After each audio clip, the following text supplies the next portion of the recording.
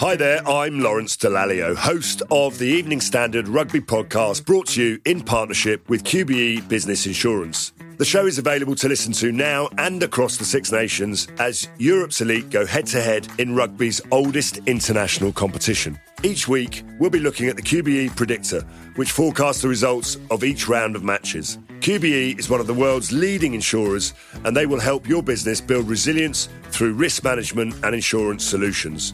Subscribe now and download wherever you get your podcasts. As always, thanks for listening.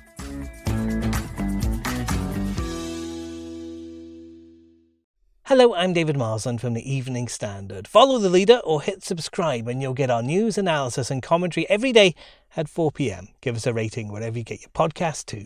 Now, from the Evening Standard in London, this is the leader.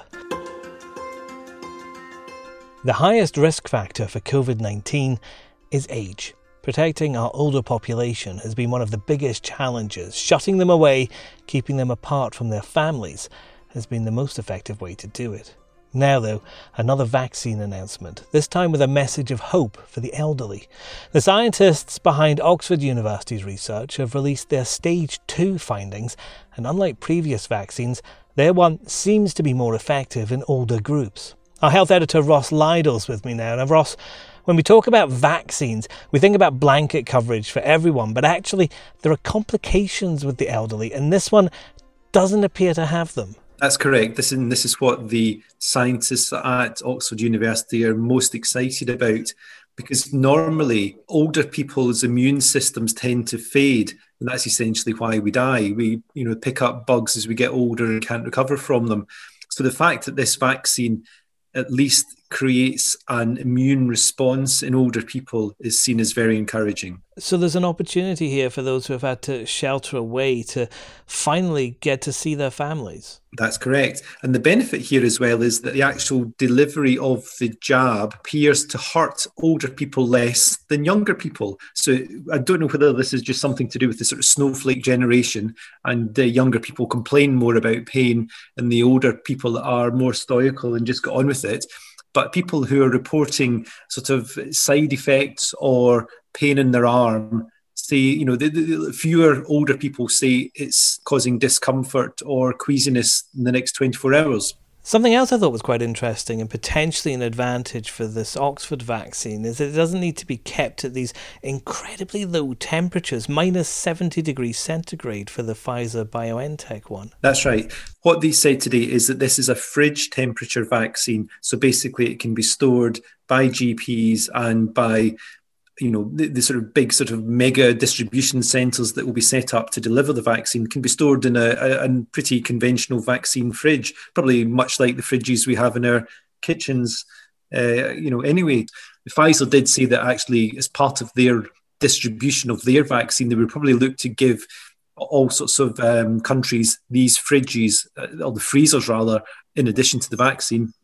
But the Oxford one, yes, it's a much more conventional vaccine and therefore can be used more easily in Britain, but also crucially across the world in countries where their health systems are not as developed, and therefore this could be a global vaccine which may not be quite as easy to deliver for the Pfizer jab. So we've had quite a few vaccine announcements now, Ross. Is it game over for COVID-19 yet? Well, the main scientist at Oxford said on the radio this morning, essentially, he's a mountaineer in his spare time, and he was asked where we were in terms of getting to the pinnacle. And he said, what today's announcement means is that we've reached the foot of the mountain, we've completed the long trek to the mountain itself, but we're not at the top of the mountain by any means yet.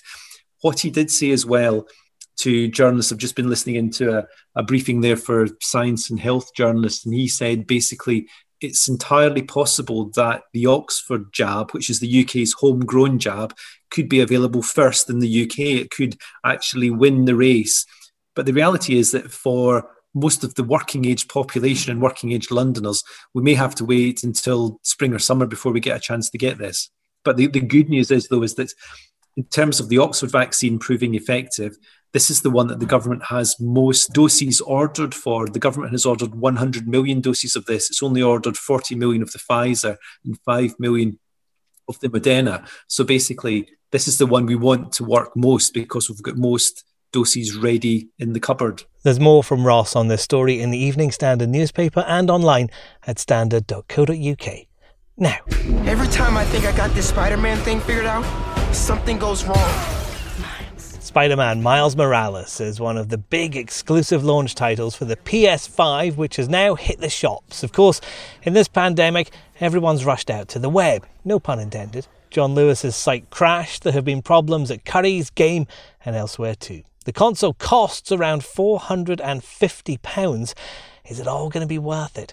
I'm joined by the tech reviewer Gadgets Boy. Now, you've got your PS5, so when you plugged it in, did it blow your mind like the marketing promised? I think it will, just from the sheer design only. It looks amazing and it's futuristic. It's huge though, so not everyone's going to have space for it unless I don't know what setup people have at home these days, but it's quite big, whether you line it flat or vertical, horizontal, whatever. It's just huge. There's quite an impressive lineup of games there too. Maybe not as many as some people had been hoping there would be, but what was the first one that you stuck on there, and did it feel like you were stepping into the future? So Spider-Man Miles Morales, for me, was actually an amazing launch game to have. It's enjoyable to play. I like the storyline. There's a lot of dynamic areas to the game, so you don't get bored easily. You do see some really good detailed level of graphics. So it's got something called ray tracing, which means basically you can see better reflections and like shadows, etc. Because the PS5 has a higher frame rate as well, with the TV that I've got with the PS5, it means that I can enjoy that high frame rate as well. So it just looks amazing. It feels almost real,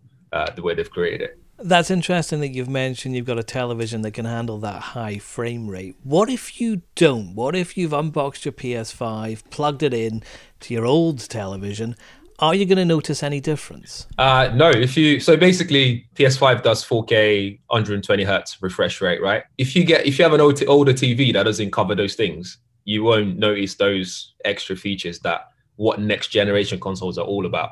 So that, which is a shame for most people, because they'll buy expecting to see like this amazing difference, but all they'll end up doing is buying into the hype of having a new games console, and that's it. As far as I know, the Sony TV that I've got is the cheapest or most affordable you can get with all the specs. So like 4K, 120 hertz, HDR, Dolby Vision, and variable refresh rate as well. All the TVs won't have this. So this new one that I've got, which is the most affordable, is about £1,200. If you then put all that together, you're spending near enough £2,000 on just a gaming setup, because you then have to worry about extra controller if you have a family. So if you have 2 kids, for example, or one or more people in the family that wants to play together, you have to get that extra controller as well, which is extra money. But of course, the really big question is, in this console war, if you've already got something like an Xbox One, are you now going to be tempted to get a PS5? Is it better than what Microsoft's preparing? You know what? A lot of the questions that I've had through Instagram would be people asking, I've already got this. Is it worth switching? And I ended up having a template of a reply that I just copy and paste, which is basically both consoles are amazing. What the deciders is, one, where are your friends? Are they playing Xbox Live, or are they on Sony PlayStation Network? So if all my friends are on Xbox, it makes sense for me to get an Xbox, because it means if I want to play like FIFA, for example, I can play them online. And then the next thing is to look through the games list, the exclusives, to see which ones I prefer over the other. Like, I love Miles Morales Spider-Man, but it's not available on Xbox. So it's a bit like, well, if I really want to play that and I love that game, then no brainer, I have to go PS. But the bottom line is, regardless of whichever one you get, you will get the same graphics experience. So you're not missing out on that at all. All you're missing out on is whether you play your friends or the games available. If you head to standard.co.uk, you can find our articles on the best PS5 deals out there and the places promising to get restocked soon. That's the Leader Podcast. We're back tomorrow.